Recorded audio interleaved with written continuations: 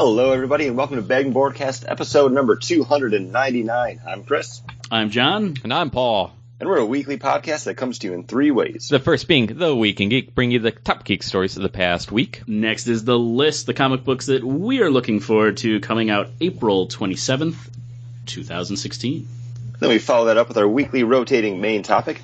And this week, it's time for our annual summer movie blockbuster Bracket Buster. Guys. We didn't come up with a name for it this time. Oh, yeah, we did. It's Enter the Son of the Bracket, The Return. And, you guys, Are you going to remember that? No. I'm going to forget that just as soon as I say it. You know why? Because with these brackets, I always need help. You know why? Because I am horrible at picking good movies. We have somebody that has been good at picking movies on the show with us today, though. Yeah, and that is... our super friend. Super friend of the show, Jonathan Winchester. What's up? Welcome back. Thanks for having me. Jonathan, you listen to the show, so you know what we do to start off us each and every day. Weekdays, holidays, Memorial Days, any day of the week. That is drink a good beer. Or a bad beer. Doesn't really matter.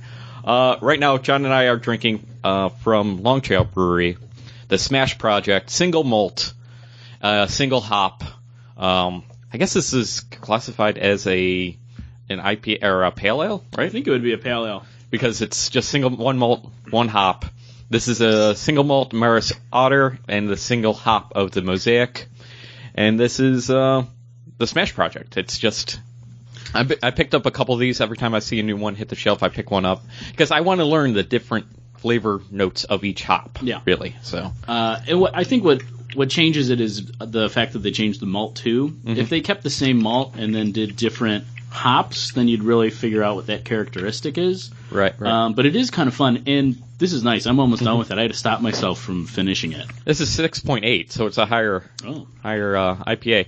But what I like about it, too, is on the little side here, it gives you a description of the hop and also of the malt. Like Maris Otter is a classic English malt with distinct nutty and biscuit notes. And I'm wondering if they mean English biscuit or if they mean, like, English biscuit, which is a cookie. Mm. And the Mosaic hop is a tropical fruit, citrus, pine, and herbal characteristics. So I think I might like more Mosaics. Mosaics are good. Mosaics give you that bit of like the mango-y kind of flavor. Oh, cool. I hope somebody else on the show is drinking something with Mosaic hops. That's how I segue. We're throwing that over to you, Jonathan. Oh, I was thinking that was me, but I wasn't sure. Oh, No, I don't have anything today. I dropped the ball and overslept. So you missed it, cue, mate. I'm drinking a Mosaic IPA by Community Beer Company out of Dallas, Texas. Oh, cool. The Lone Star State. It's easy. So does it give you that mango-y kind of hop flavor that John was mentioning from a Mosaic ale or a Mosaic hop? It's a little fruity, but I don't really pick up on anything mango. Y'all have actually had this. It's one that I sent to y'all. I was just going to say, have we had that? Yeah, it's pretty good. Mm-hmm. It's 8.6, so whoa, can't be too bad. That is more than hair of the dog. That's the whole damn dog. Yeah, yeah, we like this one a lot. I gave it 4 stars. Hey, know what else we like a lot? Chris? The news. Right? Yes. I guess right? Okay. Yeah.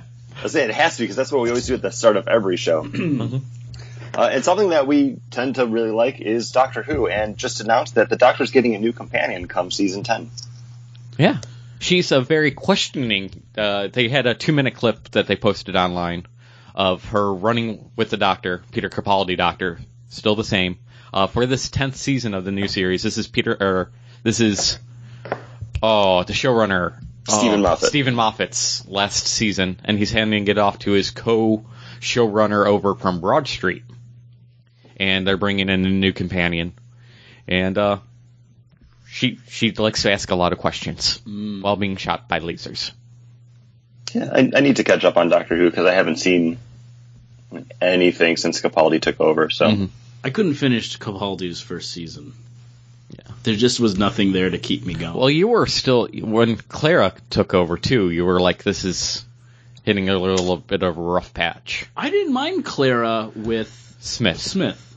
But the start of this, it just was, it's one of those things like, I didn't want to go with you anymore, Doctor. Okay. I'm going to call the doctor. Hey, let's go somewhere. And it just kept, this relationship just going back and forth, and I didn't care.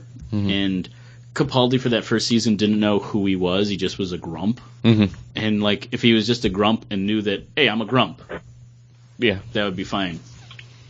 What kind of man am I, Clara? You're a man with bushy eyebrows. What kind of man am I? Yeah, it got a little annoying. Yeah.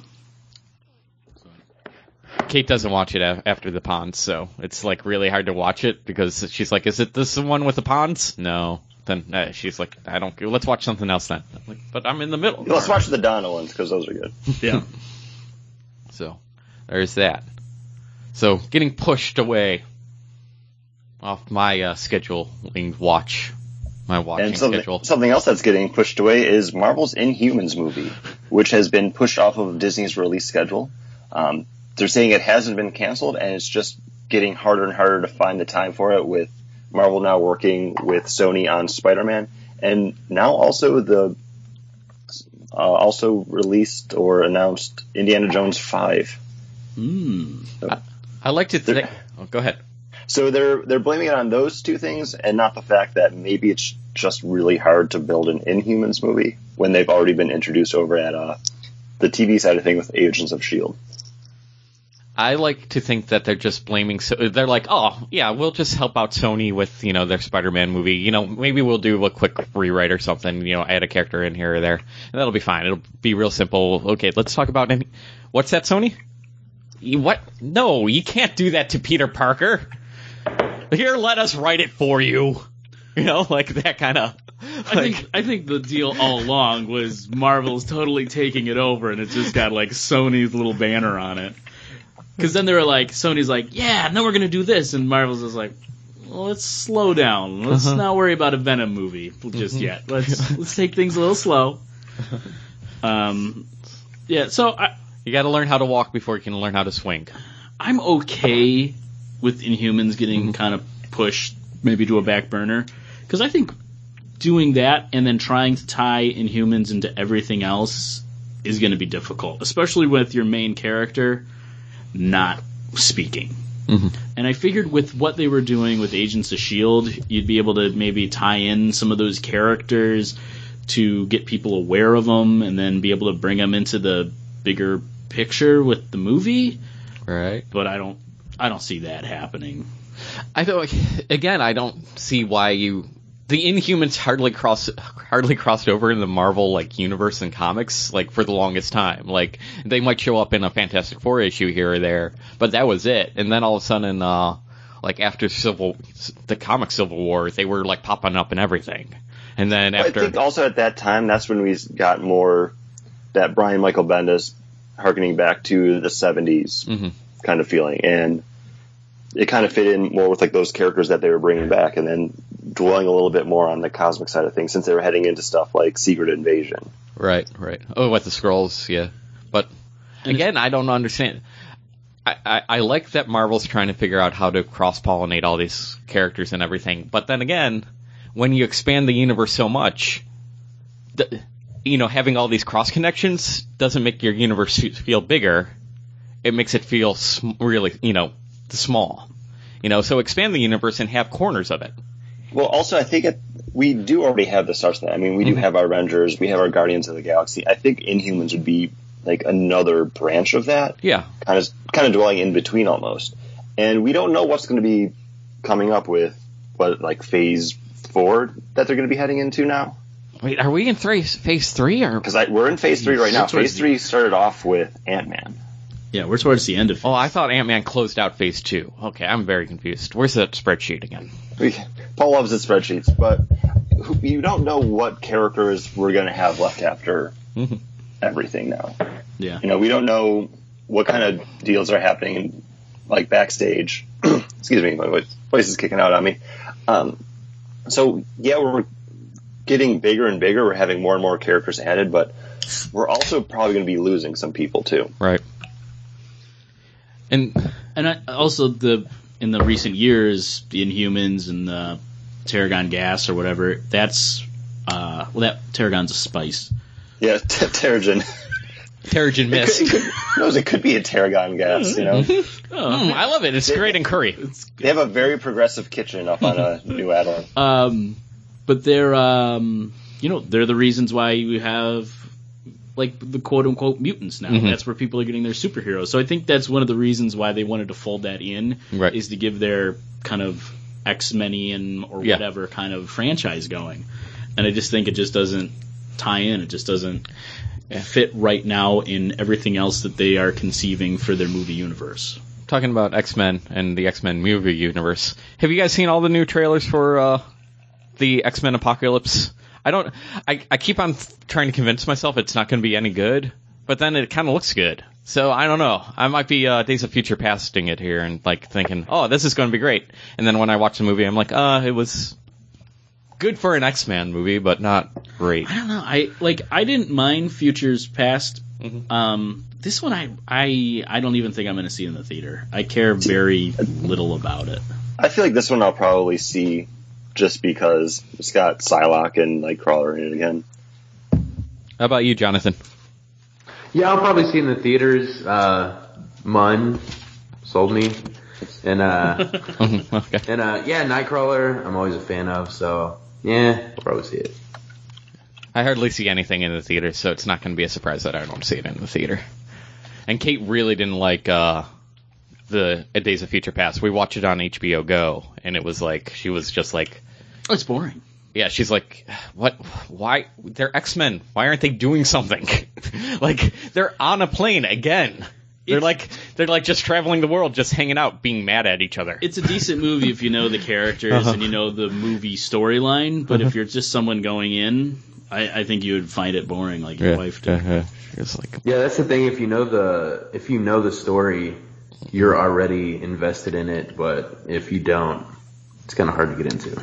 Kate watched, she grew up with a younger brother, and so she watched the X-Men cartoons. So it's not like she was completely unaware of everything. Yeah, but that was 20 years ago. Yeah.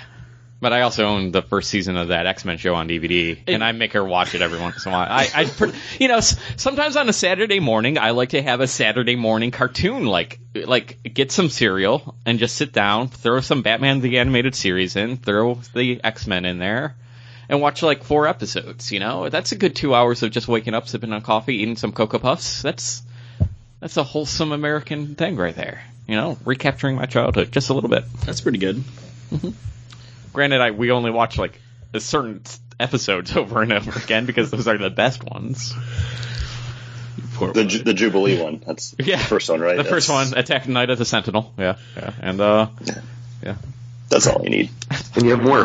The was actually pretty good too.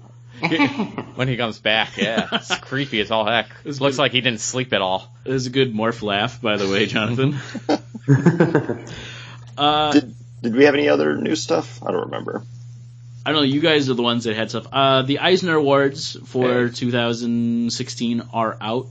I don't have them in front of me to say anything, but they're out. You can look at them, see what books you feel are worthy of winning.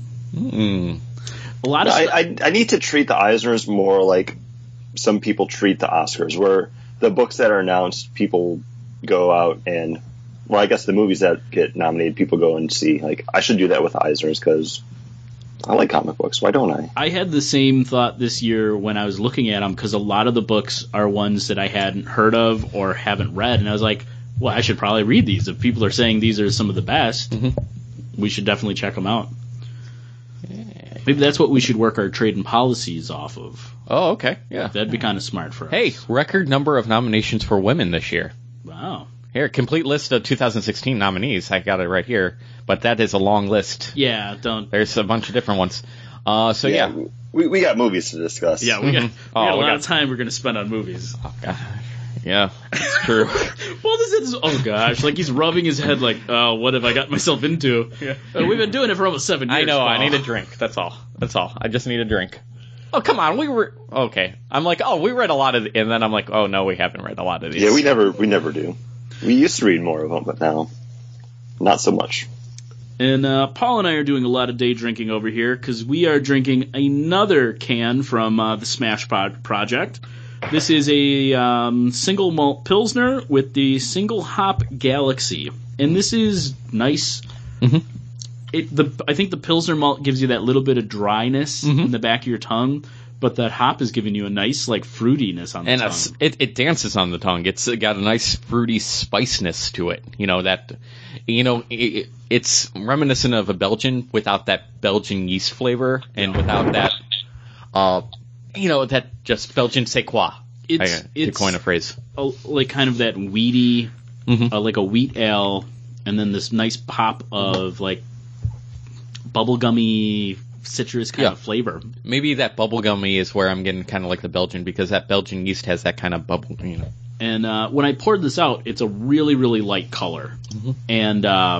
And I was like, oh, I'm probably not going to like this. And then that first sip, I was like, oh man, this is really good. When I took a first sip, I turned to John. I'm like, this is so much different from the other one. Yeah. I'm going to really enjoy this line. It's been out for a while from Long Trail. Right. And Long Trail is a beer company I do not regularly go back to. I think the last time I liked any of their beers was a couple of years ago with that brown ale, brown rye they did, and it was only in their one craft or 6-pack variety pack. Mm-hmm. Then they put it out the next year in 6-packs, and it wasn't the same. It didn't taste the same. But no, I really enjoy this. I'm definitely something. Anytime I see it, I'm going to be picking this up. I'm going to remind you to check into these on Untappd so I can have the names for the show notes. Sure. Okay. Sounds good. John, you can check in. I'm on it. I never check in anymore. You don't. They say there's a new way that you can scan the beers. Ooh, yeah, but they did an update on Untappd recently. They have like a new thing where you can add beers to your favorite list, and then it'll let you know if anyone around you has that on tap. Oh, that's cool. That's cool. Which I think is cool. Jonathan, are you drinking anything else? I'm alternating between water and my Mosaic IPA. Ooh, smart. A Kroger brand purified drinking water. Ooh. I will say I did have one of the bottles of KBS the other day, and John, you were right. It does need to kind of sit there a little bit longer. Yeah. Somebody has KBS on tap nearby. There's a couple places. Yeah. Tuesday they're doing a release party somewhere up towards me. Okay. Yeah. It's still good, but it just doesn't have what I want. And this is, of course, the Founders Kentucky Breakfast Stout. Their breakfast stout that's been aged in bourbon barrels. And I still liked it, but I don't know if maybe now I'm just a KBS snob because we had those ones that had been aged for a year, or like 2 years. Like maybe now I just need more from it than I get from what it delivers. This one is definitely I'd say a bigger version than we're used to. It's like a whole % higher. So instead of being like 11.2, yeah, it was like 12.4. 12.4. And the coffee really comes through on this one, more so than it ever has in previous years. But don't worry, Chris. There's a slight chance that the best men at my wedding may be getting a gift of some KBS. Oh, wow. Oh, but that just means I can drink another bottle now since I'll have another one this. Oh. Yeah, it's just selling. So since we like the beer after it's come out, like way after, where, the hipster thing to do is to like something that's before it hits. Are we reverse hipsters of KBS? Is there a reverse hipster word or phrase? There may be. I don't know, Paul. I don't know either. But what I do know is that there's books coming out on Wednesday. I don't know what day of the week that is, other than it's a Wednesday. It would be April 27th. Oh, there it is. 2 days before my birthday. Hey, happy birthday, John. So, 2 days before your birthday, what are you looking forward to picking up at the comic book store? aka Digital Online. I am looking forward to Saga number 36. I enjoyed this series. I just recently read the last 6 because I've been buying them and hadn't gotten around to reading them. The one night before bed, I was like, I'll read a couple of these, and I read 6 in a row and can't wait for this one. It's such a twisting, turning story. where all the characters are right now is just nuts. And the Will's back, out of his coma, super fat. And Will Wheaton? Yes. Yes. Wow. That guy's in everything. But no, this one, there's no description for the book. It just says freedom underneath it. So if that is the family finally rescuing their daughter or what, not sure. Oh, I had one other bit of news. Not that. Too bad, we're in the list. I know. But April 30th, talking about Will Wheaton. Day after my birthday. Day after your birthday is International Tabletop Day. Oh, cool. That's the day of my bachelor party. Yep. And Barnes & Noble actually is putting on Tabletop Day events. So if you want to go play, I guess, German board games, craft board games, and you haven't before, Barnes & Noble, they're a big chain. There's probably one near you. You can go learn how to play a new board game and play during that day. Just check your local store for what they're doing. So they announced that they're going to be participating in International Tabletop Day, which I think is kind of cool for a big chain. Yeah, that's fun. Hopefully, I know, since print books, I don't want to say they're dying, but they're becoming not so big of a thing now. Mm-hmm. It seems like Barnes & Noble really is branching out. They're carrying a lot more board games, like the collectibles. Like if you go into Barnes & Noble now, they have all those Funko Pop figures. So I think this is a case of them just really trying to branch out and support their business a little bit more. But it's a way that other stores can't. Because, board games, you're not going to be able to go into, Toys R Us and find stuff like Call of Cthulhu or, the Arkham Horror games. But, hey, you know what? They have them there. Mm-hmm. Yeah. Well, Toys R Us could, because growing up, they had all the boards. They had a whole wall, the back wall was all board games, and you had to walk by it to get to anything else. Yeah, and they sold the weird. They used to sell a ton of Magic. They used to sell. That's where we got HeroScape as a kids, and stuff like that. So it wasn't we got to be family friendly. No, there was demons and barbarians, And that's where we buy a lot of our games, Future Wife and I, at Barnes & Noble, because she's part of the rewards thing, so she gets a 20% off coupon, and then she has a Barnes & Noble credit card where she gets another 20 off. So we'll buy games and we'll pay $15, $10. I think we got the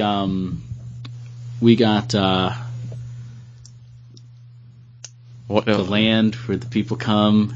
Carcassonne? No. Or Settlers of Catan? No, it's the one with the mythology the goblin. You can be a goblin. Small World? Small World. We got Small World. Thank you, Paul. Jeepers creepers. The land and the people come. I could not. And the twiddling of fingers, and I got there. Yeah. Jeepers. Yeah.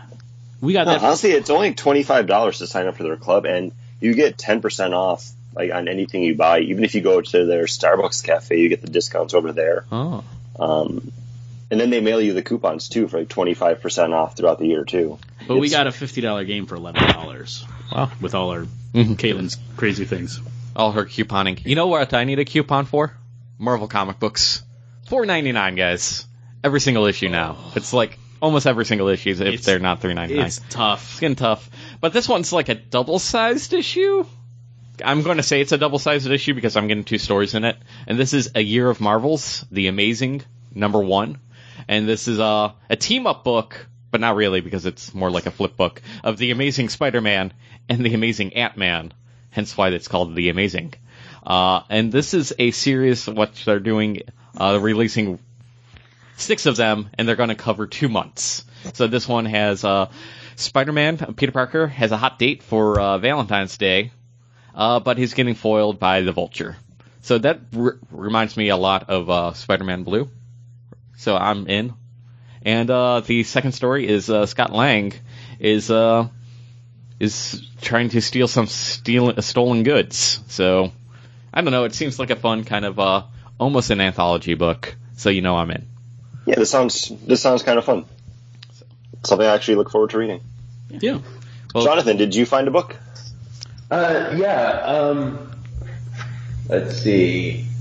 I usually do. I'm a Marvel U guy. I'll pay the $10 a month and just read old stuff because if I haven't read it, it's new to me. And it's cheaper. But DC Batgirl 51. Ooh. It's a new team with Brendan Fletcher and Carlini. I'm so glad that you're as bad as we are. Eleonora Collini? Yes. Eleonora Collini. Babs Tarr is still on cover art, though. Yes, Babs Tarr's still on cover art. It's a new team. It looks kind of good, interesting, so I'll check that out. She's so sad on the cover, Jonathan. She threw out her Batgirl costume, her Burnside Batgirl costume. Right, in an old school trash can. Yeah. You don't see those there very often. You know, underneath that is Spider-Man's costume.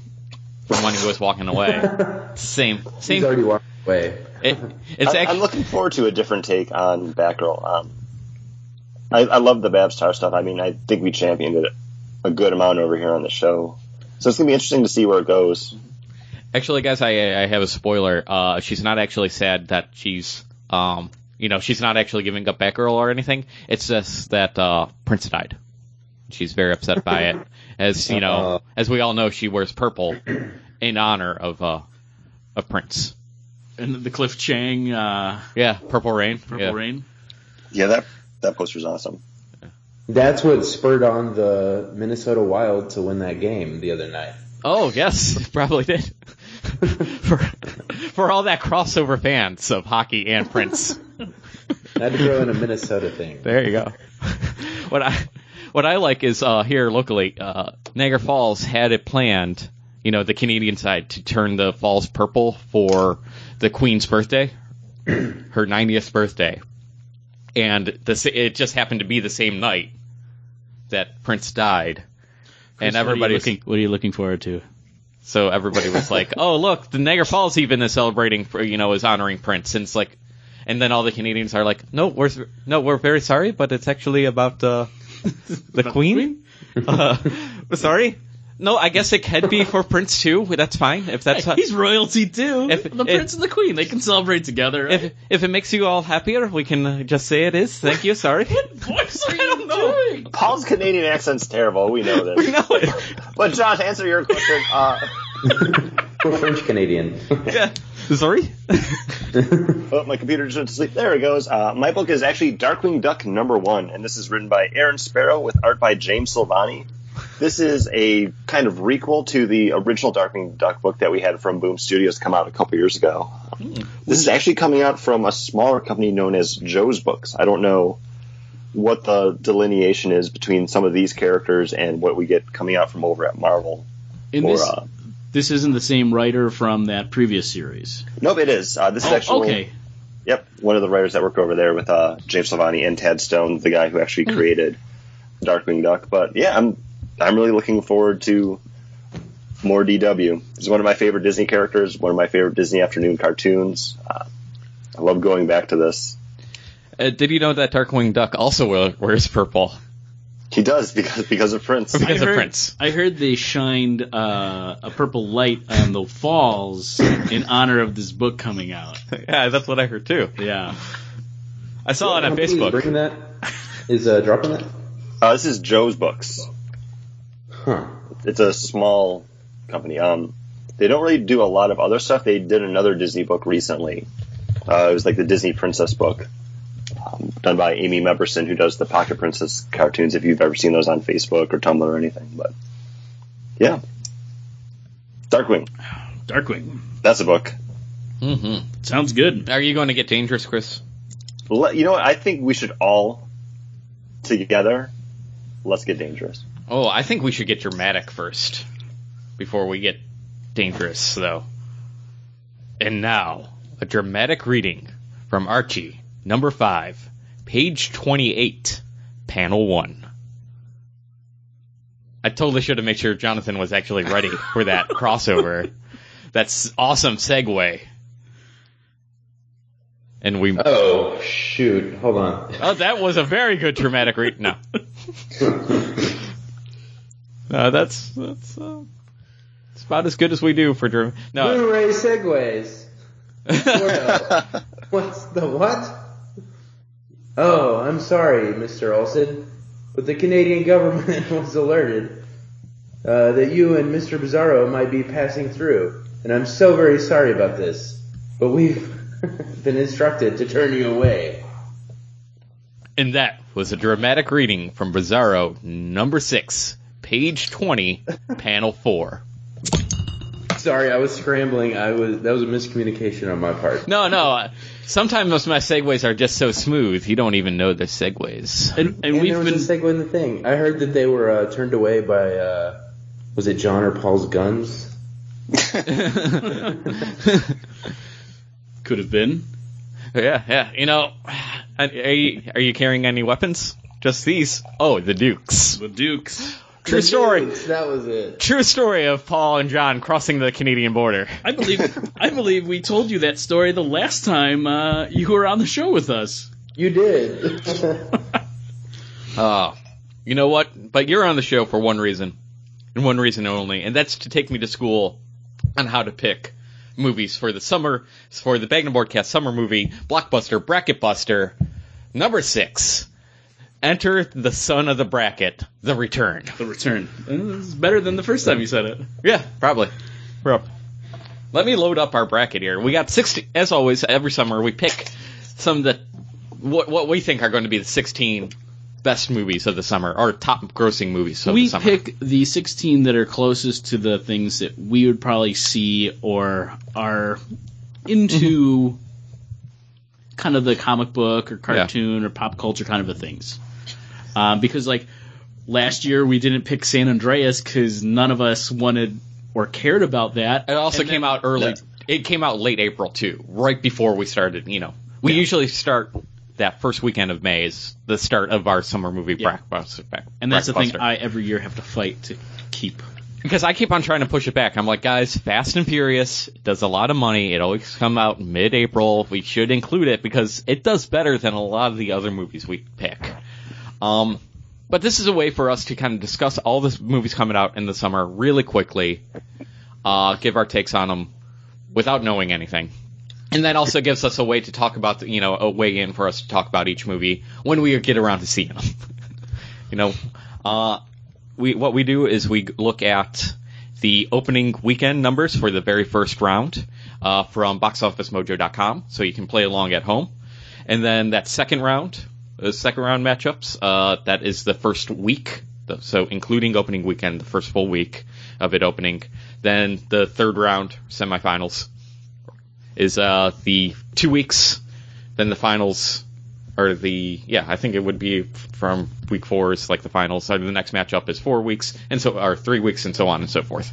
Yeah, until and if you want to see this bracket, check it out over at bagandboard.com or just over at our Facebook page. It's posted there as well, where you can print it out, save it digitally, do whatever you want, fill it out. Hey, email to us over at contact@bagandboardcast.com to be entered into the running to be on next year's episode when we make our picks as well. Yeah, if you have the best picks, if you get 1 point for every time you're right and the movie beats, earns more money than the movie it's up against, you have a chance to be like Jonathan Winchester, the champion of champions, the super friend of the show that is here today. And I assume that Jonathan will be on here next year, too.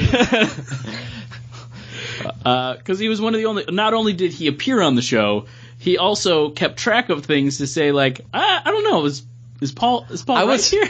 I was very busy last summer.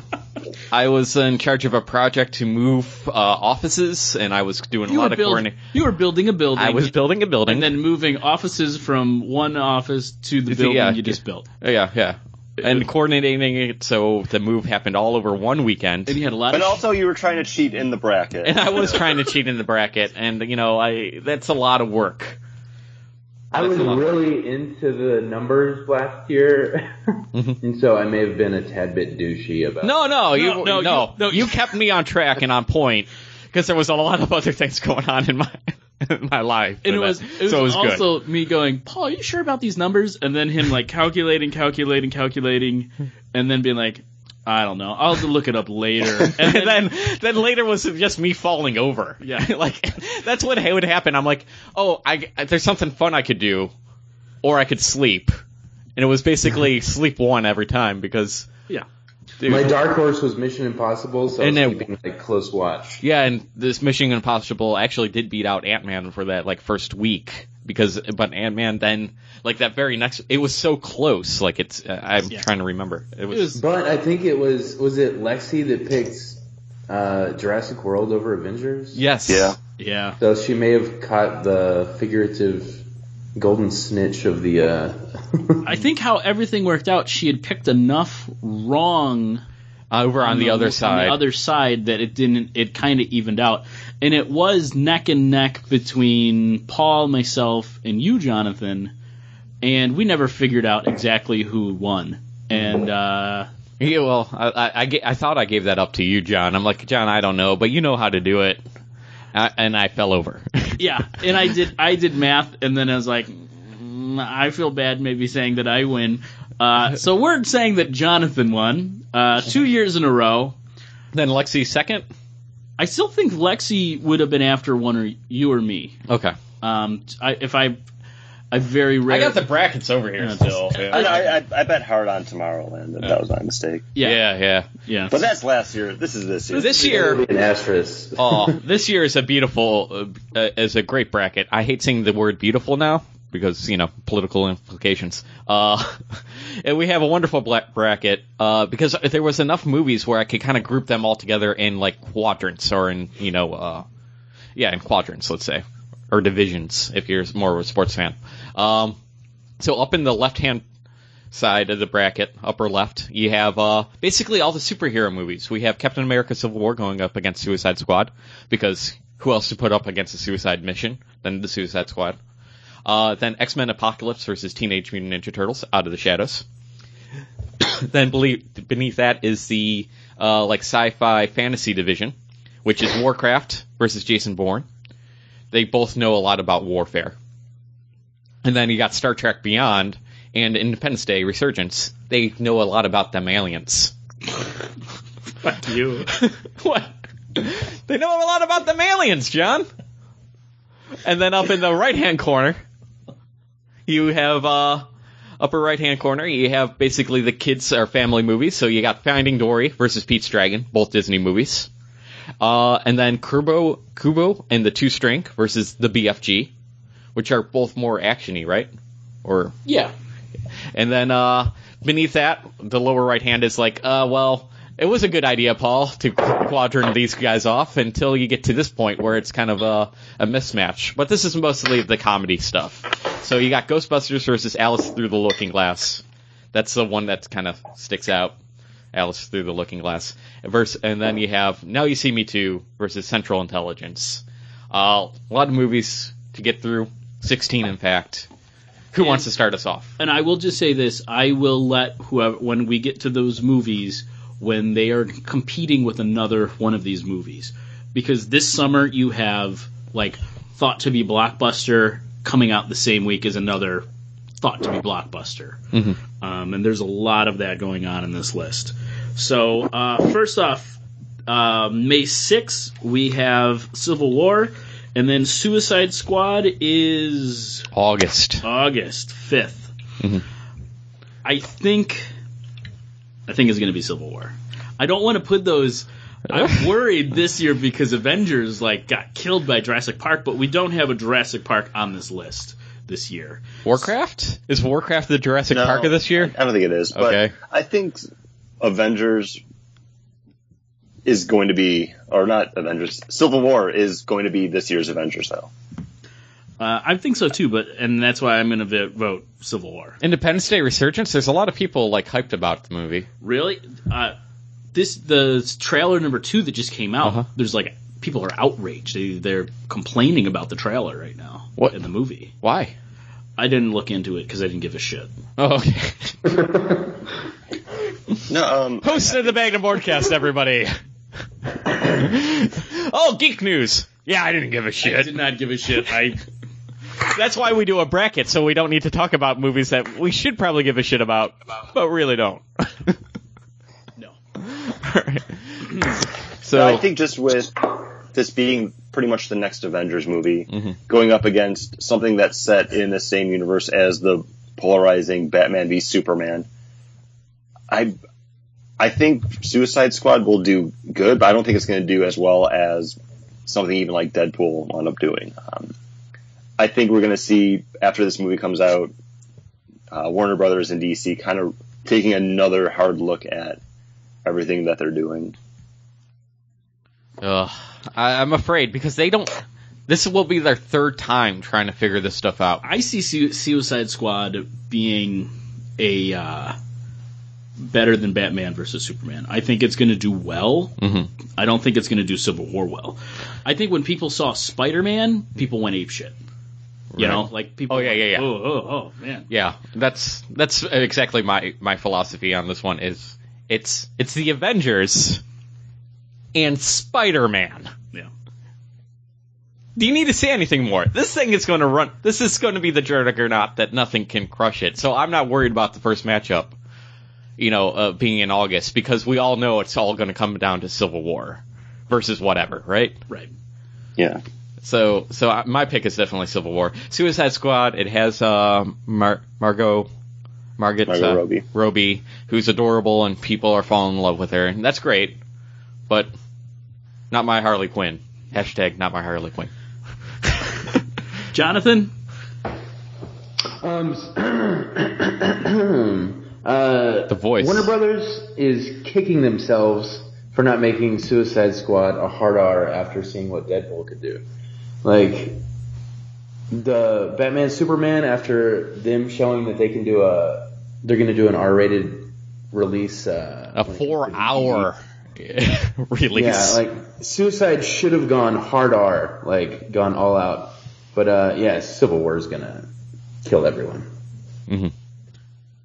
Because, with all the talk about how well Deadpool did, its opening weekend wasn't bigger than Batman v Superman. It was just, For the demographic. For the demographic, and it being a hard R, making that much money. It's kind of like when The Hangover came out. They're like, oh, rated R movies can make over $100 million opening weekend. Who knew? Rated R comedies. So let's make another one. But the thing is, people get desensitized to that real quick and realize that they're just being kind of pandered to they're just ratcheting up the raunchiness just for that sake and not giving a good story. Yeah. Behind it. And that's what killed those rated R action comedy, any of those kind of movies. Yeah. So our next on the list is X-Men Apocalypse versus Teenage Mutant Ninja Turtles 2. And just to put this out there, the same week that X-Men Apocalypse comes out, Alice Through the Looking Glass comes out. So they're both coming out May 27th. Okay. Just putting it out there. I mean, those are two big movies coming out the same week. Same week. So they're might split the box office a little bit there. And Teenage Mutant Ninja Turtles is coming out June 3rd, not against anything else. And also, partly shot in Buffalo, New York. That's true. Couldn't take the 33 for 3 weeks. When you see that car chase with the turtle van, that's the 33 right there. Does that mean anything to you, Paul? Is that going to make you pick Teenage Mutant Ninja Turtles over X-Men? You know what? I think it's been how many years since the first one? 4 years now? No. Has it been 3? Yeah, it hasn't been that long. Yeah, okay, 3 or 4 years. So you had a lot of kids, a lot of families that took their, let's say, 5-year-old to see Turtles, and now they're 7 or 8. And I think they're even more of Turtle fans. So I'm going to go with Teenage Mutant Ninja Turtles Out of the Shadows. Just partly because 2014, 2 years. So 2 years. Yeah, but they're 2 years older, and that's a lot. 2 years is a long time, percentage-wise, for a 5-year-old. That is 33. That's almost 33% of their life right there. So I'm going to go Teenage Mutant Ninja Turtles Out of the Shadows. I think this is going to be one of those sequels that actually makes more money than the original. Chris? I'm looking forward to both of these movies. Well, I'm kind of looking forward to Teenage Mutant Ninja Turtles a little bit more. It has the Casey Jones factor going for it. I do think X-Men Apocalypse is going to do better. At this point, the X-Men has a little bit more pedigree going for it, at least cinematic-wise. I think Ninja Turtles, it's still kind of not a big draw. I mean, we even weren't huge fans of the first one. I saw it and I was entertained by it, but I also went to see it at the $2 theater. It was better than I thought it was going to be. I will say that. It had a lot of stupid moments, but there were stupid moments I could look past. And I mean, I can't speak for like everybody, but just the people that I know, I haven't heard anyone really talk about Ninja Turtles. I've heard a lot more buzz about like X-Men and Apocalypse at work. So that one gets my vote just because I think that's what people are going to respond to a little bit more. While personally, I would probably pick Ninja Turtles out of the two. Jonathan. The Turtles got my money last time it came out, and I was offended by how awful it was. Like it was fun, but it wasn't what I wanted. And I think even Paramount and Nickelodeon were surprised that it did as well as it did. I'm going X-Men. I think it's a big boy movie. It's going to do big boy money. I'm going to go Teenage Mutant Ninja Turtles. Fellow Chucker. I'm going because X-Men is coming out with Alice Through the Looking Glass. So I think there's going to be people split between that, and then people are going to see that Teenage Mutant Ninja Turtles are coming out. And I think there's a lot more kids who've grown up. I mean, I think every generation of kids have grown up with some type of cartoon or live-action show and are going to get suckered into the movie. Yeah. So I'm going Teenage Mutant Ninja Turtles. I'm seeing that X-Men might have a longer tail on it. I think it might not have a big drop-off from the opening weekend, but just going over opening weekend, I think it is. I think the only thing that's going to have a good continue on is going to be Captain America Civil War, because you have 3 weeks before the summer movie train starts. You have from May 6th to May 27th. Because after that, after May 27th, every week is a new movie coming out. Talking about new movies, we got Warcraft, the titular movie describing all the different, things that everybody's interested when they play the Warcraft video games. The lore. The lore of the story of the world of Warcraft. Versus Jason Bourne, which is the return of the real Bourne. No more Hawkeye Bourne. This is Matt Damon Bourne coming back. Chris, I just want to ask you one question. Do Yes. you remember how many people are still playing Warcraft? Isn't It's taken a dip. but it's like 12 to 14 million. No, it's No, like it's- it's under 10 million. Yeah, it's a lot under? lower. The population of people playing it has dropped so much that now Blizzard no longer discusses subscriber numbers on their earnings calls, but they do have a new expansion coming out at the end of August, I want to say it is. Yeah. And also, I think what they're doing with this movie, who's making this is Legendary. Yes. Yeah. I think they're doing a good job of promoting this not as a video game movie, but more as just kind of like that falls out fantasy action. They're going a little bit more hard edge on it. I don't think we've had a movie promoted this way in a while now. So I think they're doing something a little bit different with it. I think they're counting on more people than actually play the video game. But honestly, even if it's just the video game fans that come out, you have a fan base of millions and millions and millions of people that will still come out to see this movie. And this movie, Warcraft, is coming out the same week that Now You See Me 2 is coming out. You see me too. Jason Bourne is not up against anything. Ooh, I'm wondering. If you ask me which movie I think I would wind up liking more, it'd probably be Jason Bourne, but I think Warcraft's going to do better. Jonathan? This one's kind of hard. Is Warcraft a little too late to the game on this? Yeah, since it was being talked about for over 5 years. I think. Yeah, and it's Definitely. I don't know. In the last I 3 think- years, they've been talking about it. I don't know. I think I'm gonna go Warcraft. I think Jason Bourne. I think that last movie that kind of went away. It had a Jeremy Renner. What's his name? It wasn't a Jeremy Renner. Yeah. Renner. Yeah. I think that's gonna kind of hurt this movie because I think who's asking for a Jason Bourne movie? I don't know. I think Warcraft is gonna beat it. I think Warcraft, definitely. And I think because of that maybe 8 million that are still playing. Okay, so let's say 8 million times $12 per ticket, right? Thereabouts. Okay, so that's even just say $16. $10. That's still under. That's 80. That's 80 million. Yeah. But you got to remember all those die-hard fans who have been playing it, and it was like the biggest game ever. Yeah.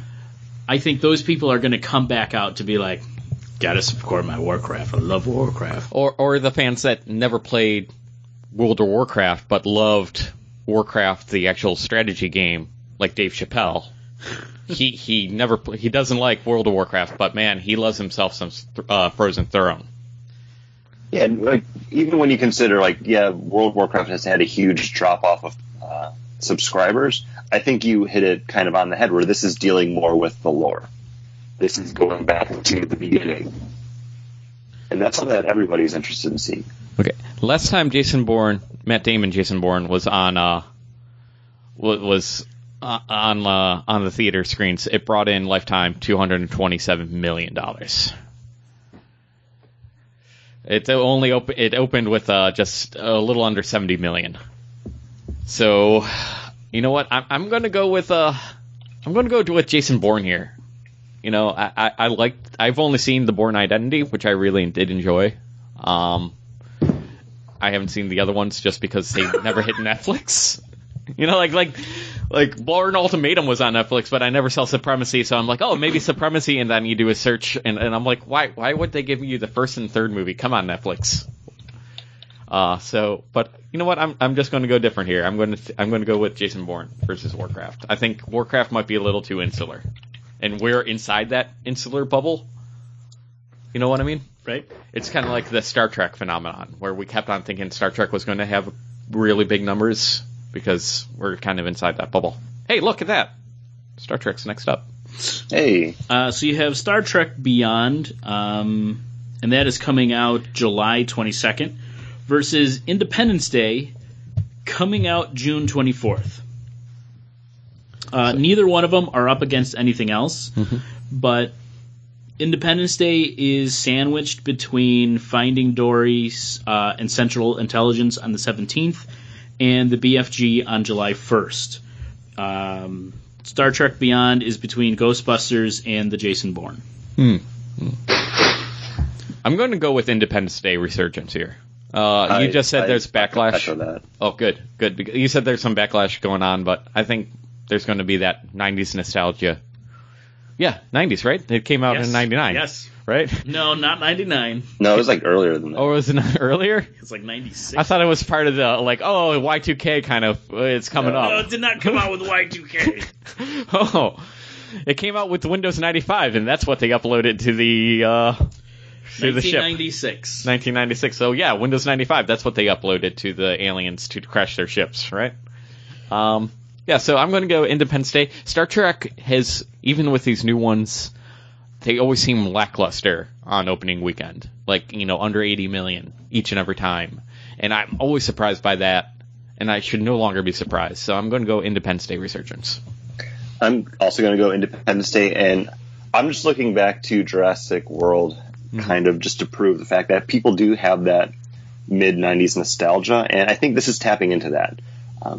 I think Star Trek Into Darkness turned off a lot of people to Star Trek movies again, just because they did the bait and switch that everybody saw coming with Khan.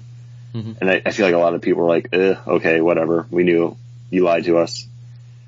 But everybody loves Independence Day. That movie's still fun, and that was actually the first blockbuster movie that I actually remember seeing in theaters.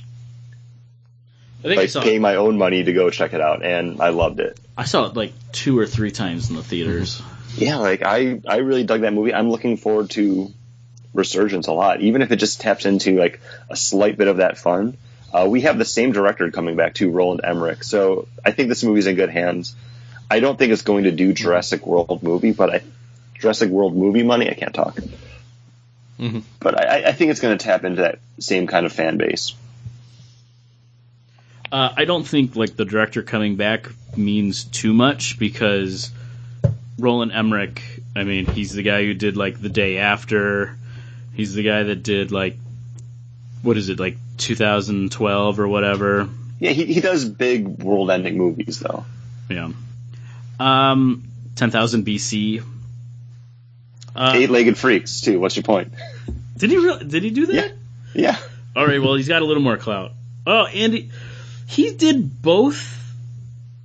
Oh, I thought he did both Godzilla movies. He just did that really bad Godzilla in 1998. He did do The Patriot. My grandmother loves that movie. But yeah, I don't know. Like, I think it's going to be Star Trek. I'm gonna back the Star Trek bus in Simon Pegg, because didn't like Simon Pegg help co-write this movie? I believe he did. Yeah. So I'm gonna go Star Trek. Is someone who I just said, like, I saw the movie twice in the theaters and like once at the drive-ins of the original Independence Day. But I think it's so overplayed that people are like, oh, I'll just watch it on TNT or TBS. Do those channels still exist? I'm not sure.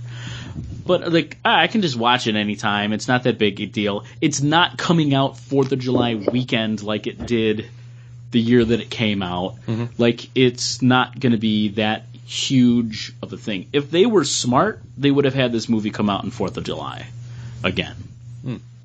Yeah, that was bad forethought not doing that. Yeah, it's coming I'm out. Surprised it's not. It's coming out the week before. No, it's not even that. It's like the 24th. So Dates. I don't know. I think it's kind of silly on their part, and No, it's the weekend before. Yeah, because 4th of July is on a Monday this year. I feel like less and less movies are coming out like that when it's coming towards that holiday or coming out that Wednesday or that Thursday release. Yeah. Which is good. I hate Thursday and Wednesday releases. It messes up my bracket. But I'm going to go Star Trek. Jonathan? My Independence Day has Will Smith in it. Welcome to Earth. No one cares about Liam Hemsworth. Star Trek, I probably shouldn't pick this, but my love for the Beastie Boys and that trailer, I got super hyped on that when Sabotage started playing. Well, see, you're saying it. You're letting yourself know. Star Trek. That you're setting yourself up for Sabotage. I probably am, but I'm going Star Trek. All right, man. I was trying to set you straight. I'm glad that you remember those few lines from that rap. Yeah. Paul doesn't listen to music, so that's impressive. Yeah, that is impressive for me. So we're going to go on to the other side of our bracket with Finding Dory and Pete's Dragon. Yeah. Finding Dory is coming out June 17th. June 17th against Central Intelligence, and Pete's Dragon is August 12th. Sandwiched between Suicide Squad and Kubo and the Two String. Yeah, it's Finding Dory, right? Like, everybody loves Finding Nemo. Yeah, I think... Like, clownfish, there were so many clownfish that died because everybody went out and bought an aquarium, didn't know how to set them up, and bought clownfish and threw them in there and like, oh, that's a saltwater fish? Yeah. Whoops! Oopsies. Well, kids, we're just playing a cool game. Find Nemo. Where is he? He's somewhere in the house. Oh, you still haven't found him? Yeah, we'll tell you where he is when you're old enough. How many, like, sick, depraved parents were there that, like, cut the fin off of one of those fish, too? No, he did. He had a fin. It was just... Yeah, you could Yeah, gimp it it. was just malformed. You could gimp it up. As much as I loved Pete's Dragon as a kid, and between the two, I probably will go see Pete's Dragon over Finding Dory. Finding Dory is... That's it. Like, that's the other big movie of the summer. Yeah, I agree. Okay, the big question for Pete's Dragon I have... I'm sorry, Jonathan, go ahead first, and then I'll have my big question for Pete's Dragon. Oh, yeah. I don't know. I think I'm going Finding Dory. Pete's Dragon? That's not Pete's Dragon. I need... He's furry. A seaside ocean and Mickey Rooney. Like, Yeah. And a little That's red drunk. kid with freckles. Like, this isn't Pete's Dragon. And you need that amazing like cartoon and live action combination. Yeah. We've seen computer animation and people together, but yeah. That's what was magical about the original Pete's Dragon is like, it was so different. And this is just like, I don't know. It looks like Jungle Book in a... Where the wild things the are. park. Like, I don't like it. Yeah. And my big question for Pete's Dragon, snake oil salesman? Is he there?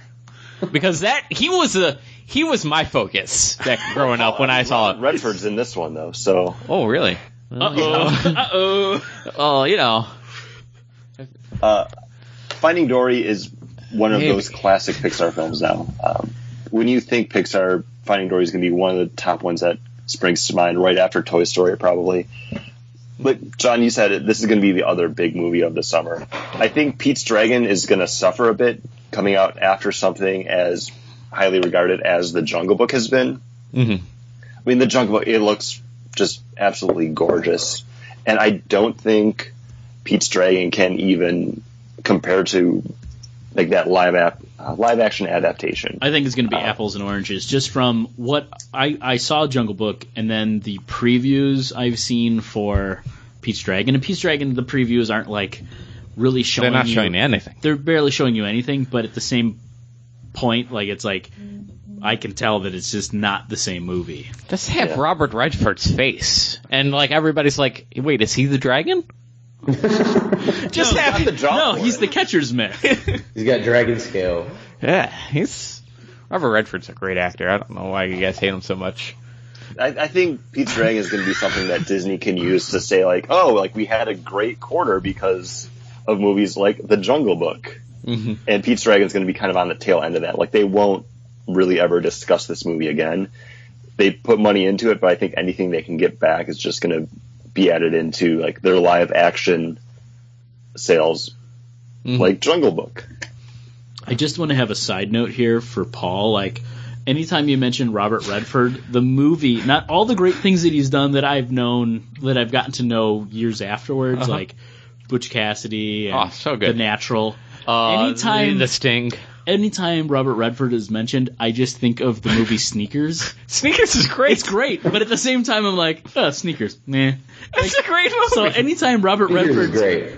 Redford is mentioned, I'm like, like it's like a write-off. So many great Sneakers Phoenix. Sneakers is great. I love Sneakers. But at the same time, I don't think of his greatest works. No, it's not one of his greatest works. I'm just always like, Sneakers. It's good. But Robert Redford is a great actor. He's a better actor than Tom Hanks. No. Yeah. No. In my bracket. In your bracket? For best actors. I think See, I think Robert Redford has He's gotten, there. he's been definitely up able to make a career off of playing Robert Redford. so is Tom Hanks. Yeah, but Tom Hanks has got some range. Yeah. Really dumb Tom Hanks versus smartly smart Tom Hanks. I don't know. Joe Balls.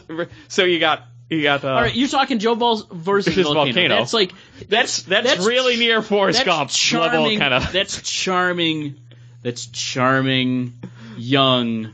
Money Pit is just a little bit. He's a little bit smarter. Turner and Hooch just a little bit smarter. That's early Tom Hanks. Later Regular half. edition. I mean, come on. Yeah. Bridge of Spies was Still haven't seen absolutely amazing, and it's not just like it's Tom Hanks.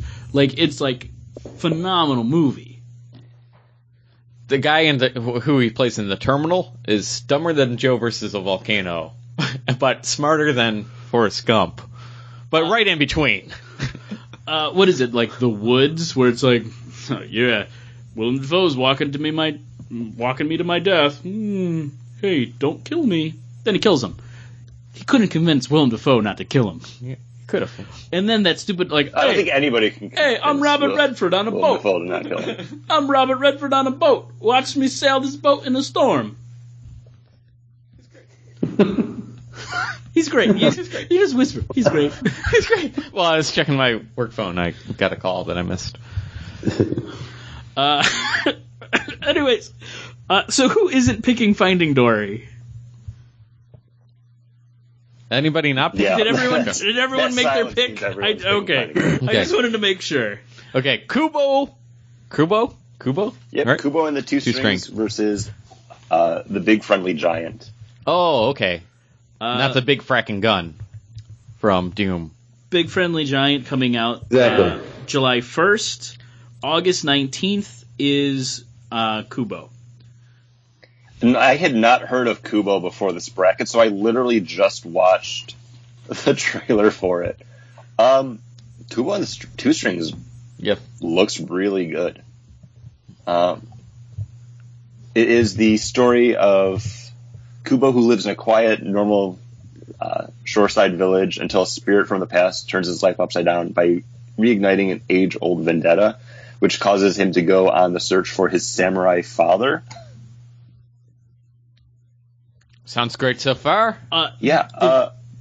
BFG, I never knew this was based off of a book. Is it a Roald Dahl book? Roald Dahl. Roald Dahl.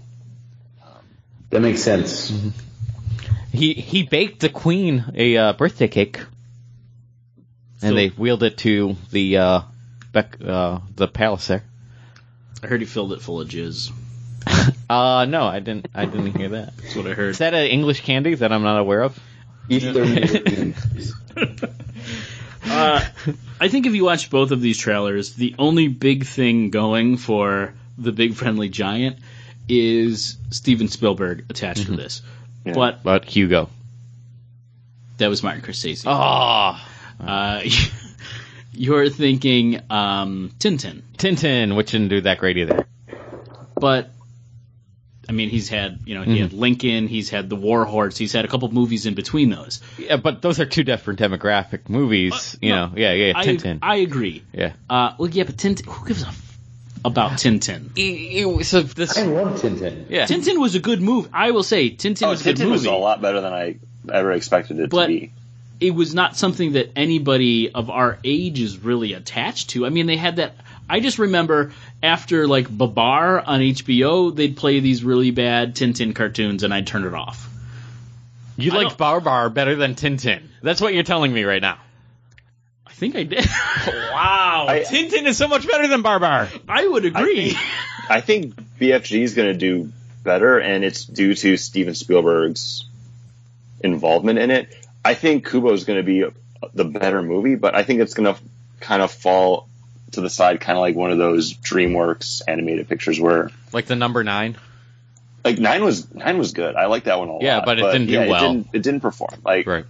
I think this is going to be something like that, like the Book of Life that came out a couple years ago, where it's a gorgeous movie, but it doesn't have that name brand association that something like BFG is going to have.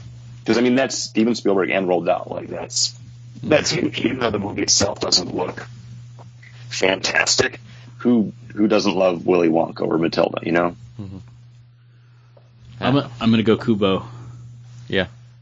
I think if you get, I just want to harken on Chris's point real quick that we are of the age now where we grew up watching those Roald Dahl movies. Like we were kids, and like even in school we would watch Charlie and the Chocolate Factory, and then like Matilda came out back when we were in middle school, high school, and then The Witches. Remember that one where the kids get turned into mice? And what was James and the Giant Peach came out when we were in like high school. So now we're of the age where we're having kids, and we might have kids old enough to want to go see this movie. So I could see our generation bringing their kids to see the BFG just on that name recognition of Roald Dahl. But man, I don't know. I'm voting. I'm picking the BFG, but I really think Kubo is going to be better. Yeah, then that's why I'm picking Kubo. I was right there when I was trying to harken your point a little bit. I was trying to convince myself to get on the BFG wagon, but I can't. I want Kubo to do better because it looks cooler. Me too. Yeah, Jonathan. I hope it does. It looks awesome. Mm-hmm. Jonathan, you got a horse in this race? I have a big freaking giant. The biggest mistake is the name, I think. Yeah. The BFG, like, it doesn't line up. Like, I watched the trailer, and just the name, it doesn't line up with what I expected it to be. Yeah. Like, the movie looks interesting. There's an orphan, so, you know. Yeah, it's all. As always. The BFG, it seems, the name, I think it's going to screw it up. And, but Kubo, I didn't have a clue what this was, and then I watched the trailer and I was completely blown away. Mm-hmm. Yeah. Like, while my guitar gently weeps, grief, that like killed me. Mm-hmm. Like that was an amazing trailer. It was beautiful. And then at the very end, Matthew McConaughey comes in and like does a one-liner. It completely threw off the trailer, but I think, I was like, oh, this is gorgeous and artsy, and then boom, McConaughey comes in. All right. That's pretty good, Paul. That was good, Paul. Sorry, they both have problems, but I think I want Kubo to do better, but I think the Spielberg factor is going to put BFG over the top. Okay, so are you voting with your heart, or are you voting with your Spielberg wallet? Oh, nice. I'm going Spielberg. Okay. All right. And John, you're with Kubo. I went Kubo. And now we're going Ghostbusters, the all-female cast. Melissa McCarthy makes a lot of money in each of the movies she does opening weekend. Spy did not do good last year. Well, it did okay. It was not like it was against something that did like, $10,000 more, but it was like 35 versus 45. Yeah, it was. Well, it only made $30 million opening weekend, but it ended up making $110 million for a comedy coming out in June, which is pretty good. June 5th was its release, so. But let me look up Melissa McCarthy movies. Let's see here. She makes around $35 to $40 million, and the $40 million she did was Hangover Part 3. So she was. I didn't know she was even in that. Apparently so. So you can bank. Her movies will make over $100 million, or right around $100 million. So there you go. Ghostbusters, July 15th. Alice Through the Looking Glass, May 27th, up against X-Men Apocalypse. Alice Through the Looking Glass, I have no interest in at all. That movie was Alice in huge. Wonderland did over $1 billion worldwide, though. Like, people loved that movie. I think it's like way too long past it because that came out in 2010. We're 6 years later now. I don't know 2010. I don't know if Through the Looking Glass is going to have that same draw, but I think it's still going to draw more than Ghostbusters is. $116 million opening weekend. It was a 3D release. And it was in 2010, back when 3D releases were the new hotness, and they were charging through the nose for those movies. So it also had that bump. And lifetime gross domestically was $334 million. It did come out in March, so now it's going to have that summertime bump as well. So yeah, I think it's going to have a good opening weekend because Hot Topic, man, those Hot Topic girls, they love their shit. Honestly, like this is another case. You know what I mean? Like it's a Hot Topic. This is the demographic they're going for, right? The Hot Topic. I love that you get me to start laughing, and then you're like, I got to drive it home, make him to laugh even more. This is another case of the movie I'm going to see isn't going to be the one I'm picking because I'm going to see Ghostbusters, but I think Alice is going to completely trounce it. I don't really think I'm going to see either one in the theaters, but I think Ghostbusters is going to do it. I think because of the Melissa McCarthy and because of it's a Ghostbusters. And it does, the visuals of the ghosts in that thing, I think look amazing. I think it looks great. And I think due to that, I think Ghostbusters.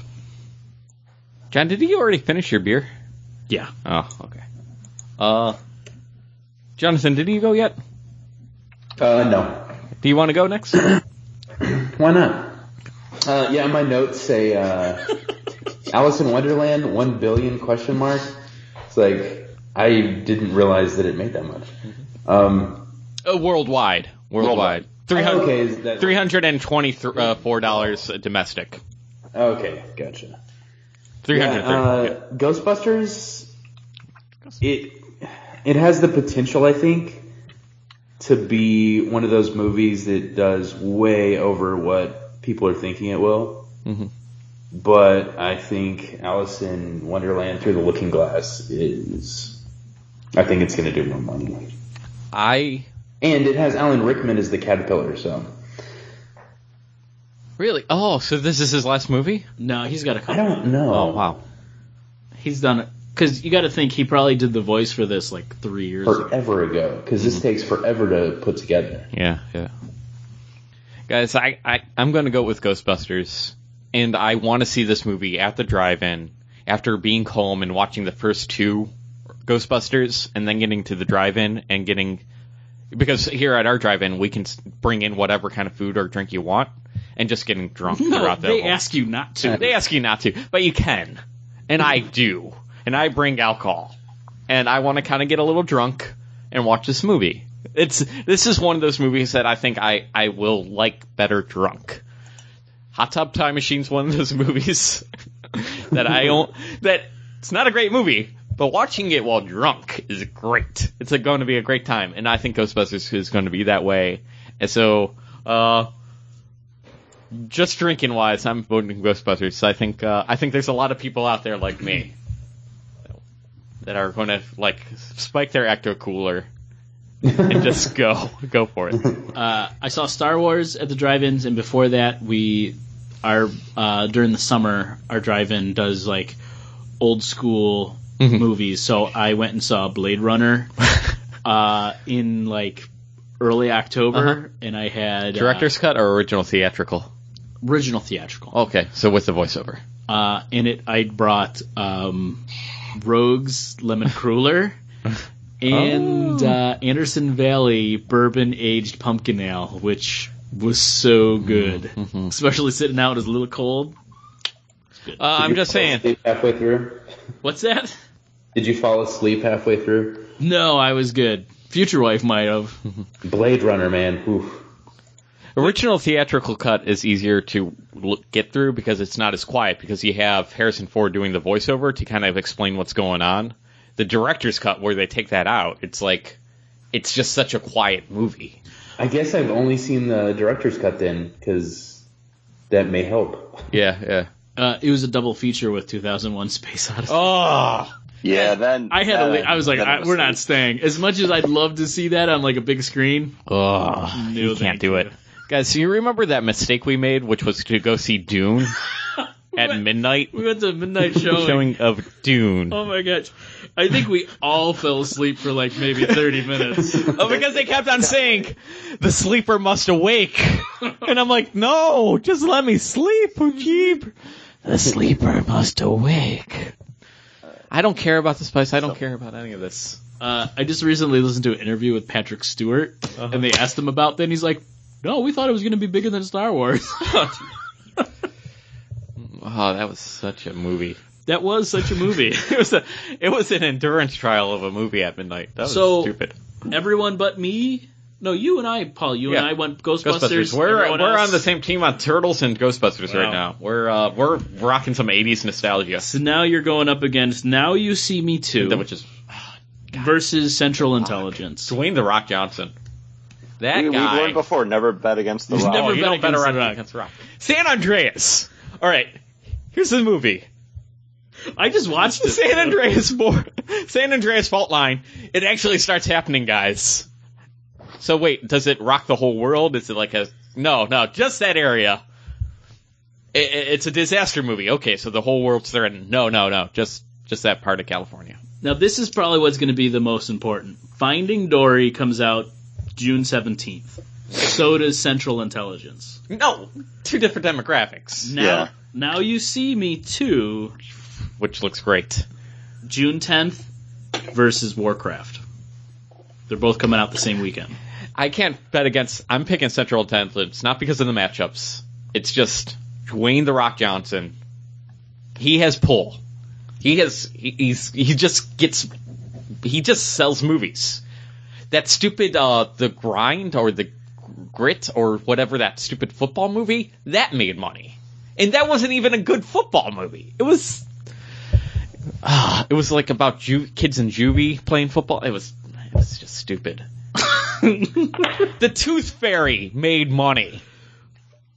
It's him as a hockey player that knocks out so many teeth that when he dies, he had to come back as the Tooth Fairy. That was a movie that got made. I watched San Andreas like last week, and there's this great moment where he jumps out of a plane with his ex-wife strapped to him and they parachute down.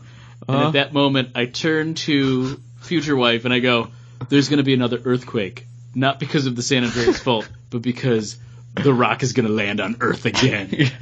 And it was the most suave like he landed, he just dropped down like you would do like a little jump. He landed and then just flares this parachute off of him. And I was like, never in the history of anything has anyone landed more perfectly in a parachute. You know who can do that? Oh, The Rock. The Rock. And that's why Central Intelligence. Yeah. With Hart. Yeah, and he does okay. It's just the thing is, like, your parent is going to drop you off. You're going to go see that movie, and your parent's going to go see Central Intelligence. I think that's basically what's going to happen here. So I'm going to go Central Intelligence as well. Kevin Hart is go Central Intelligence. I think this movie's going to do great. I love Now You See Me, and then when I looked at everything for Now You See Me 2, it's being directed by the director of Gem and the Holograms, the Justin Bieber's Believe documentary, Step Up 3D, Step Up 2, and that's like other dance movies. But it also, I mean, it does have Daniel Radcliffe in it, though, so, and Dave Franco, and Michael Caine.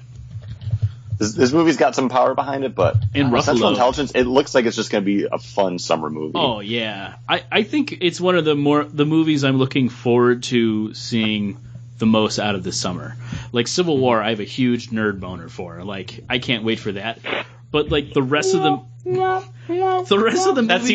that's your guided boner missile launch sequence. Right? Yeah. Like the rest of the movies on this list, Central Intelligence is up there as like one of the ones I want to see because it just looks fun. Like I know I'm going to go to that movie and I'm going to walk out smiling and saying that was so much fun.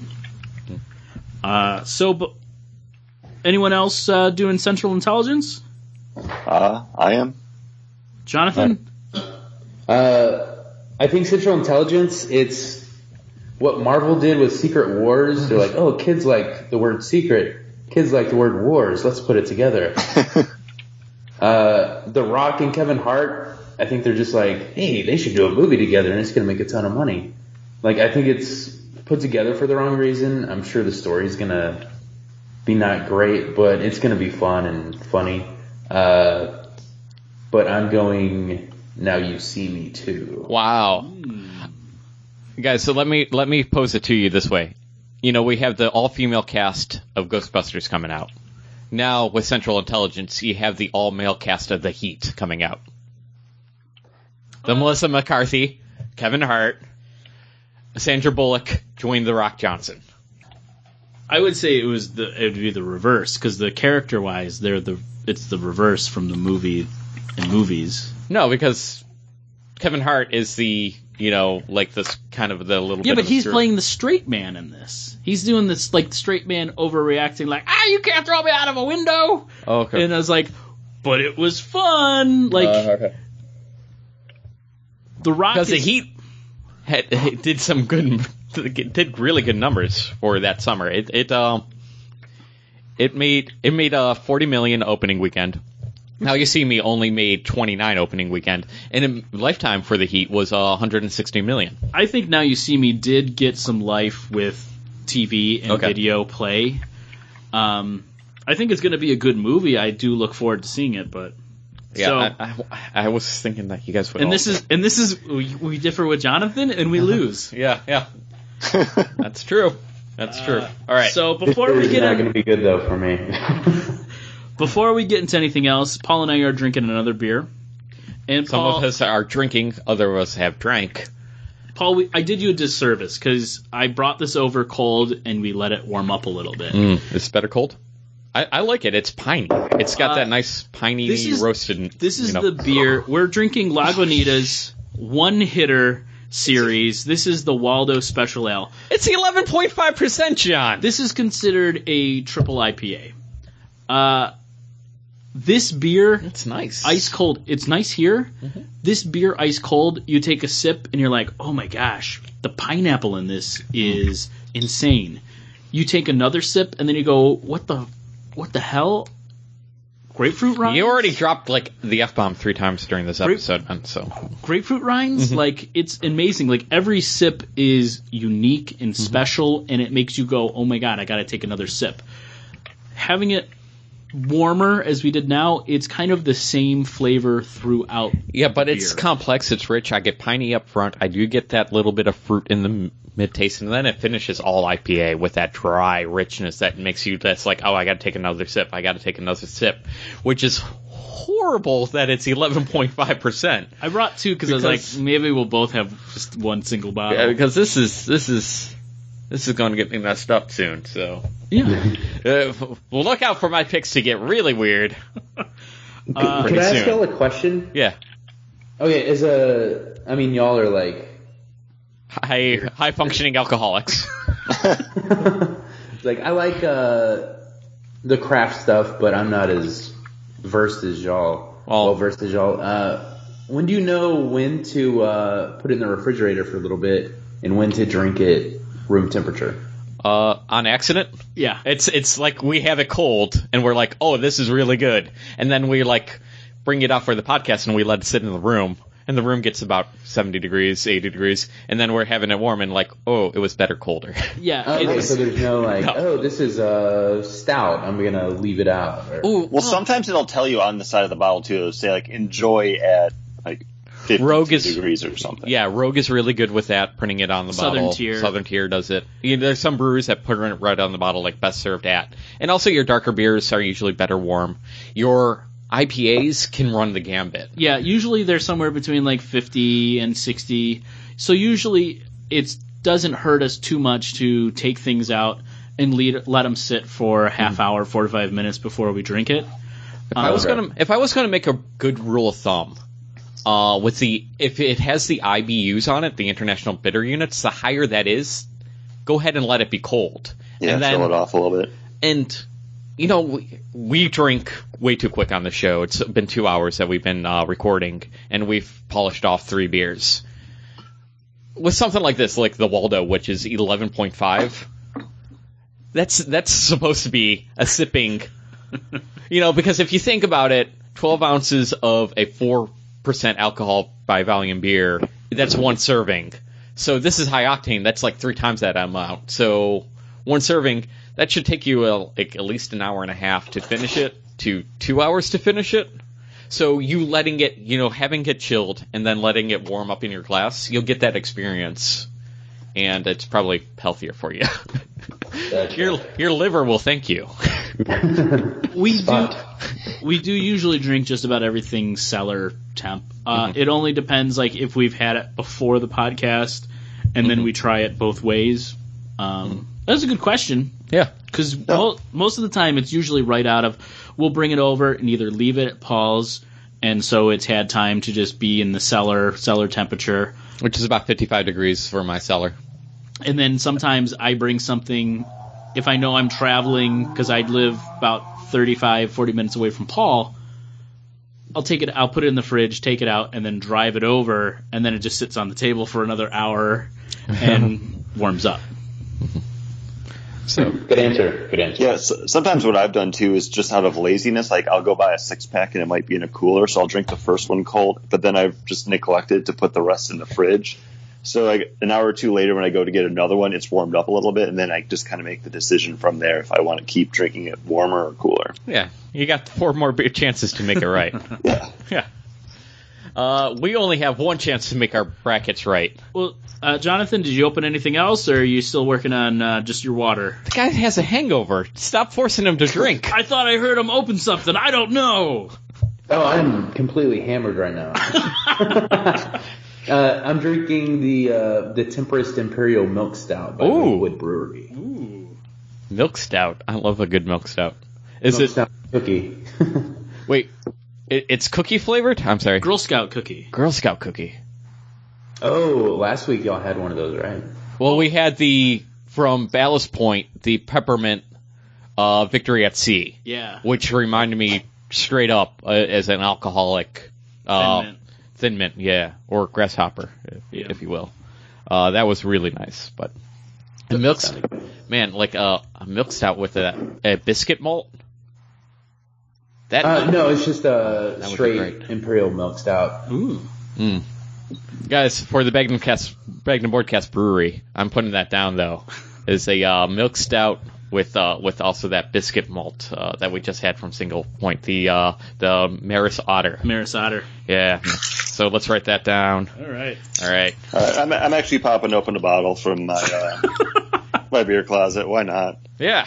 It's a party now. Oh man, that means we can open the citrus peel out. Oh, we will open up that citrus peel out. No, because I have the Southern Tier creme brulee. I've been aging. Oh, it's a party. I'll just talk about nice, like, sweeter dark beers. Like, I'm opening up this. It's been sitting here since the beginning of January, so it's been aged for like about 3 months. So, because we do like this one a little bit better when it's been sitting for a minute, because it really mellows out that sweetness a lot. So let me see if 3 months is a good. It's too sweet to drink a whole bottle. I know you can do it, Chris. I can't do it. It just upsets my stomach. It's so sweet. It's great, but yeah. You know what? 3 months in, it's still sweet. It's not as sweet, but you get a lot more of that alcohol on it. That's so good. Like, I don't think you even need to sit on this one for a year. Like, you put it away for a couple months, and it might level out enough for you, Paul. Oh, wow. Is it a growler or a 12-ounce? It's one of the bomber-sized bottles, so what is the that? bomber, okay. Oh, you opened up a bomber of it? They do sell it in the 4-pack now. So, 22 ounces.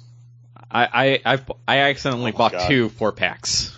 I took a second sip, and I still feel it, like, I got that alcohol burn down my esophagus. It's like the nice warming belly. Oh, this is gonna be great.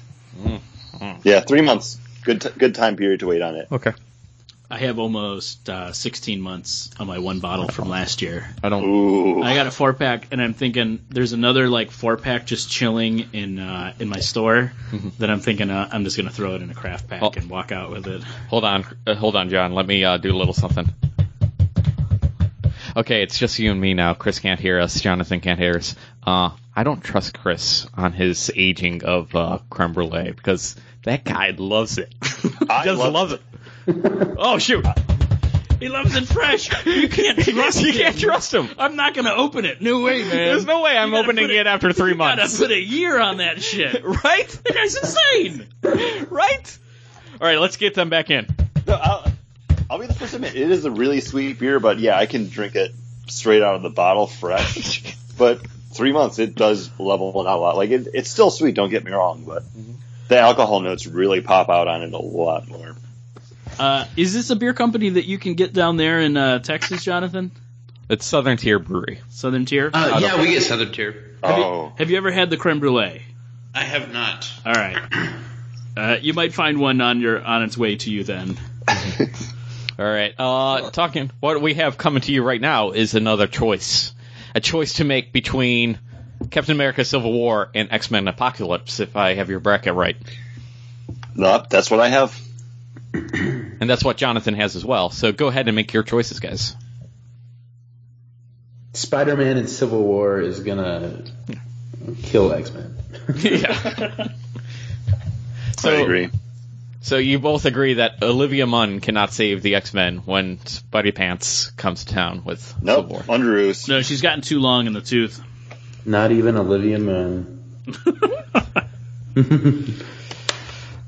All right, John, we have the same. It's Civil War. Yeah. Don't even ask. Versus Teenage Mutant Ninja Turtles, right? Yeah, and it's Civil War. Now, I have Warcraft versus Star Trek. Anybody else have Warcraft versus Star Trek on their bracket? I do. All right, you guys make your pick. Jonathan, go ahead, because I might just copy you because you're an all-time winner.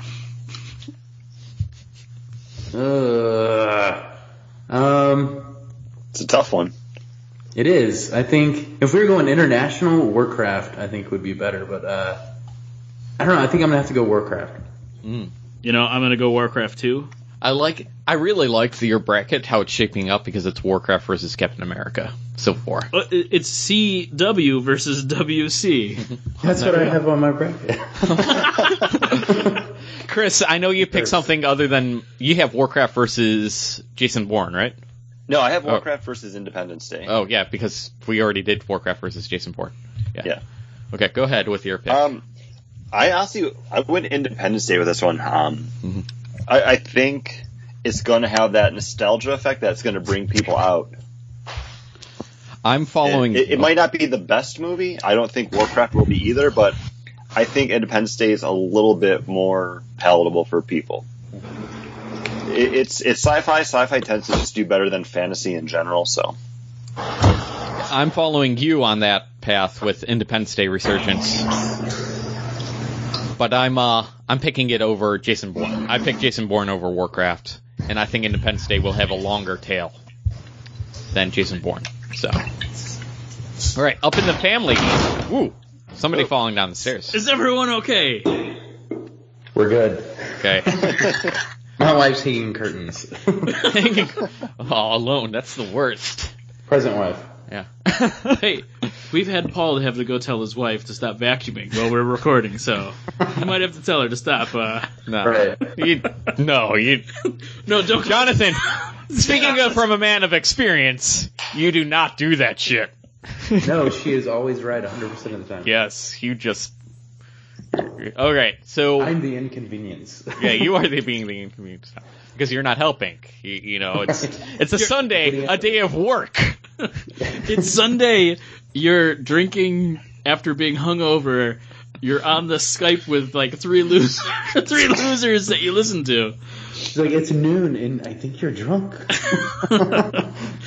All right, so we have. I added some of my creme brulee to my leftover coffee. Don't do that. Oh, that'd be a perfect sweetener for it. That's what I assumed. I thought it'd be like, oh, like it's an Irish coffee, because I had some sort of creamer in there. It was like a French vanilla. Oh, you already had a creamer? Yeah. You don't drink your coffee black? Hey, have you tried putting your creamer in the creme brulee? No, I don't want to waste the let's creme brulee not like do that. that. Maybe at the tail end of it, I'll give that a shot. No. Since we're talking beer, let's talk about the beer that Paul and I are drinking. Before we get into our family picks for the movies, So another, because there's nothing more family friendly than a drunk dad. right? Nothing goes with family hits like daddy drinking. Aww. Aww. That's your one per show. See, I'm still allowed one. A lot of people don't remember that. I just haven't been cashing in on it. From Southern Tier, we're drinking the 3 Citrus Peel Out. This is an Imperial Wheat Ale. This is brewed with blood wonderful. orange juice, grapefruit, and tangerine peel with natural grapefruit flavor added. This is the one that you told me I have to try, right? Yes. Yeah. This beer is the grown-up version of the Schofferhofer grapefruit wheat that Chris introduced us to in Epcot. Gosh, I love that beer, man. If you've ever had a shandy and said, I wish it was more beer-like, just a little bit more beer-like, still with a lot of nice fruit, this is the beer. This is it. And this is a... I would never drink a shandy again. I'm drinking this. I never plan on drinking a shandy ever. This is 8.5%. It is so smooth, so delicious. All that grapefruit juice. Like, Oh, man. It's this is like, an alcoholic's dream for It's- breakfast. This is... it's juice on the nose. It's just great fruit flavors while drinking it. Fantastic. $13.99 a 4-pack. a little pricey. A little pricey, but you can sneak bottles into a craft pack for $10.99 at my store, and I've done it. Absolutely delicious. But they need to go independent. They need to go individual pricing on those bottles now. They really Oh, do. they really because should. this is That's what they do stupid. at my beer store, where you can buy just like a 6-pack of things, or if you pick out a bottle, they scan it individually. I think it's well on the way, especially with the prices getting so high. But it is my summer beer. Like, I can't wait for a hot summer day and be able to drink this beer. I would say that if it's a porch drinking beer, if you're talking about like a porch drinking beer for the summer, you have friends over and you're just like playing cards on the porch or playing the game on a porch and you're just sipping away on this, yes, definitely.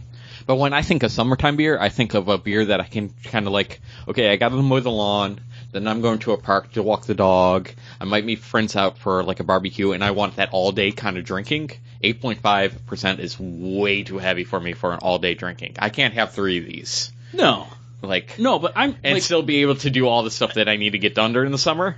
See, I'm thinking, like, my father just moved 3 houses down from me, and I'm thinking going over, hanging out with him, sitting on his front porch, and having 1 or 2 beers, and just sitting there, not doing anything, and then him going, like, well, should we go get a hot dog somewhere? And being like, maybe we should just cook here. Because neither one of us should drive.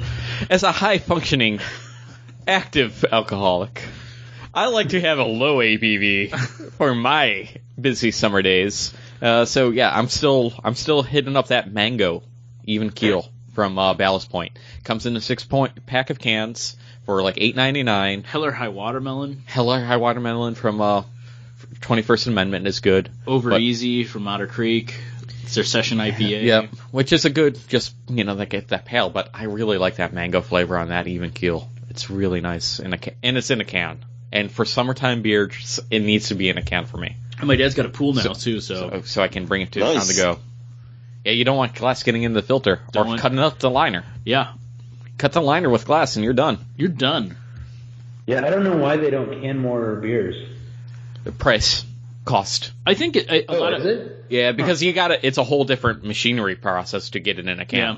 There's actually a lot of canneries down in Texas. A lot of beer companies send their beer to Texas to can them to send them back. We're big business, man. Like, no extra taxes. And I didn't know if you knew that about Texas, Jonathan. Texas has. We're good for business places because a lot of places will tax the crap out of businesses. Texas is pretty business friendly. Pretty business friendly, and also, for contingency purpose, you guys have your own power grid. Only state in the union that has its very own power grid. The session, we're going to succeed, man. Well, you started off as your own country. Down in Texas. Yeah, the Republic of Texas, man. Sam Houston, first president. What's that? Sam Houston, right? Was the first president or the only president of Texas? Is that the guy that plays the cowboy in Big Lebowski? No, he's the guy that's in Kubo and the Two String, right? Sam Elliott. Oh, that's Sam Elliott. But Finding Dory. Finding Dory. I have Finding Dory. I think we all have Finding Dory. I have Finding Dory versus Kobo in the Two String. I think a lot of us have that as well. I have Finding Dory versus the BFG. Does it matter? Because it's going to be Finding Dory winning? It's going to be Finding Dory. Is everyone agreeing? Jonathan?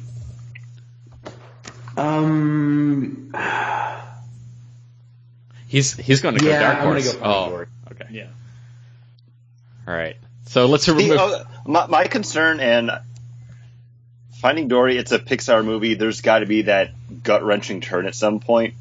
And we know this is the movie where, Dory's off looking for her family. What happens when she finds them, but they don't remember her? Ooh. Oh, God! Right, that's what's going to happen, right? Rogue One, everyone's going to die. Finding Dory, her family's not going to remember her. It just makes so much sense. It has to be that way, doesn't it? Yeah, because in Finding Nemo, she mentions that memory problems run in her family. This is heart-wrenching. Is that directed by David Finch? She finds him. Silencio. But yeah, that's been on my mind, and I'm like, this is going to be the turn, and I'm going to hate it, and I'm going to cry.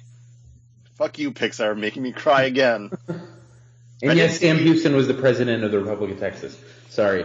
I was born in Texas, so I try to know at least a little Houston, something. right? Yeah. Paul, deep in the heart of Texas. By birth, you have to do it. All right, I have Ghostbusters versus Central Intelligence. So do I. Anyone else?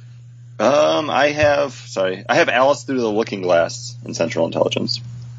I have Alice in Now You See Me? All right, what do you got, Jonathan? Who's winning? No.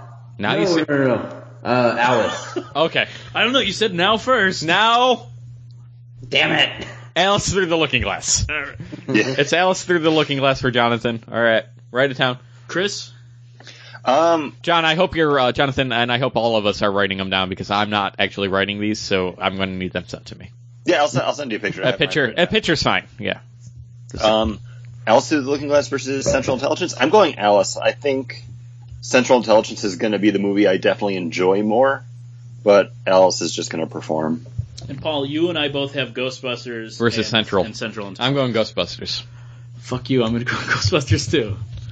No, this is Ghostbusters, not Ghostbusters 2. Oh! Hey. Oh. All right, so Have we talked yet about how the guy that directed Ghostbusters was Sabrina the Teenage Witch's like teacher?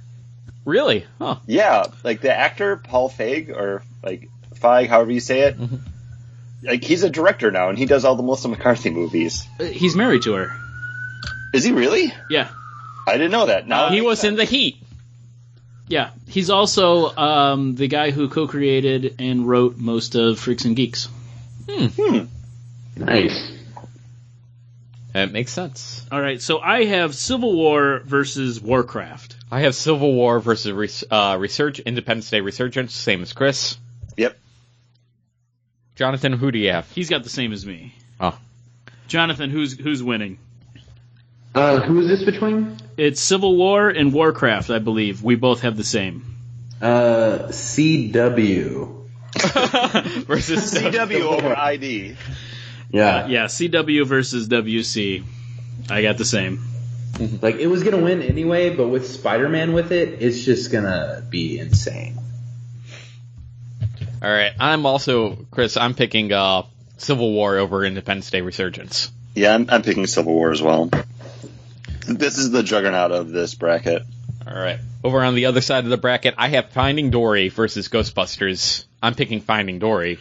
So am I. I got the same thing. I have Finding Dory versus Alice, so same as Jonathan. What are you guys? Are you guys going Alice or are you guys going Dory? I'll go Jonathan, Ooh, Jonathan going Alice. really? Ooh. out.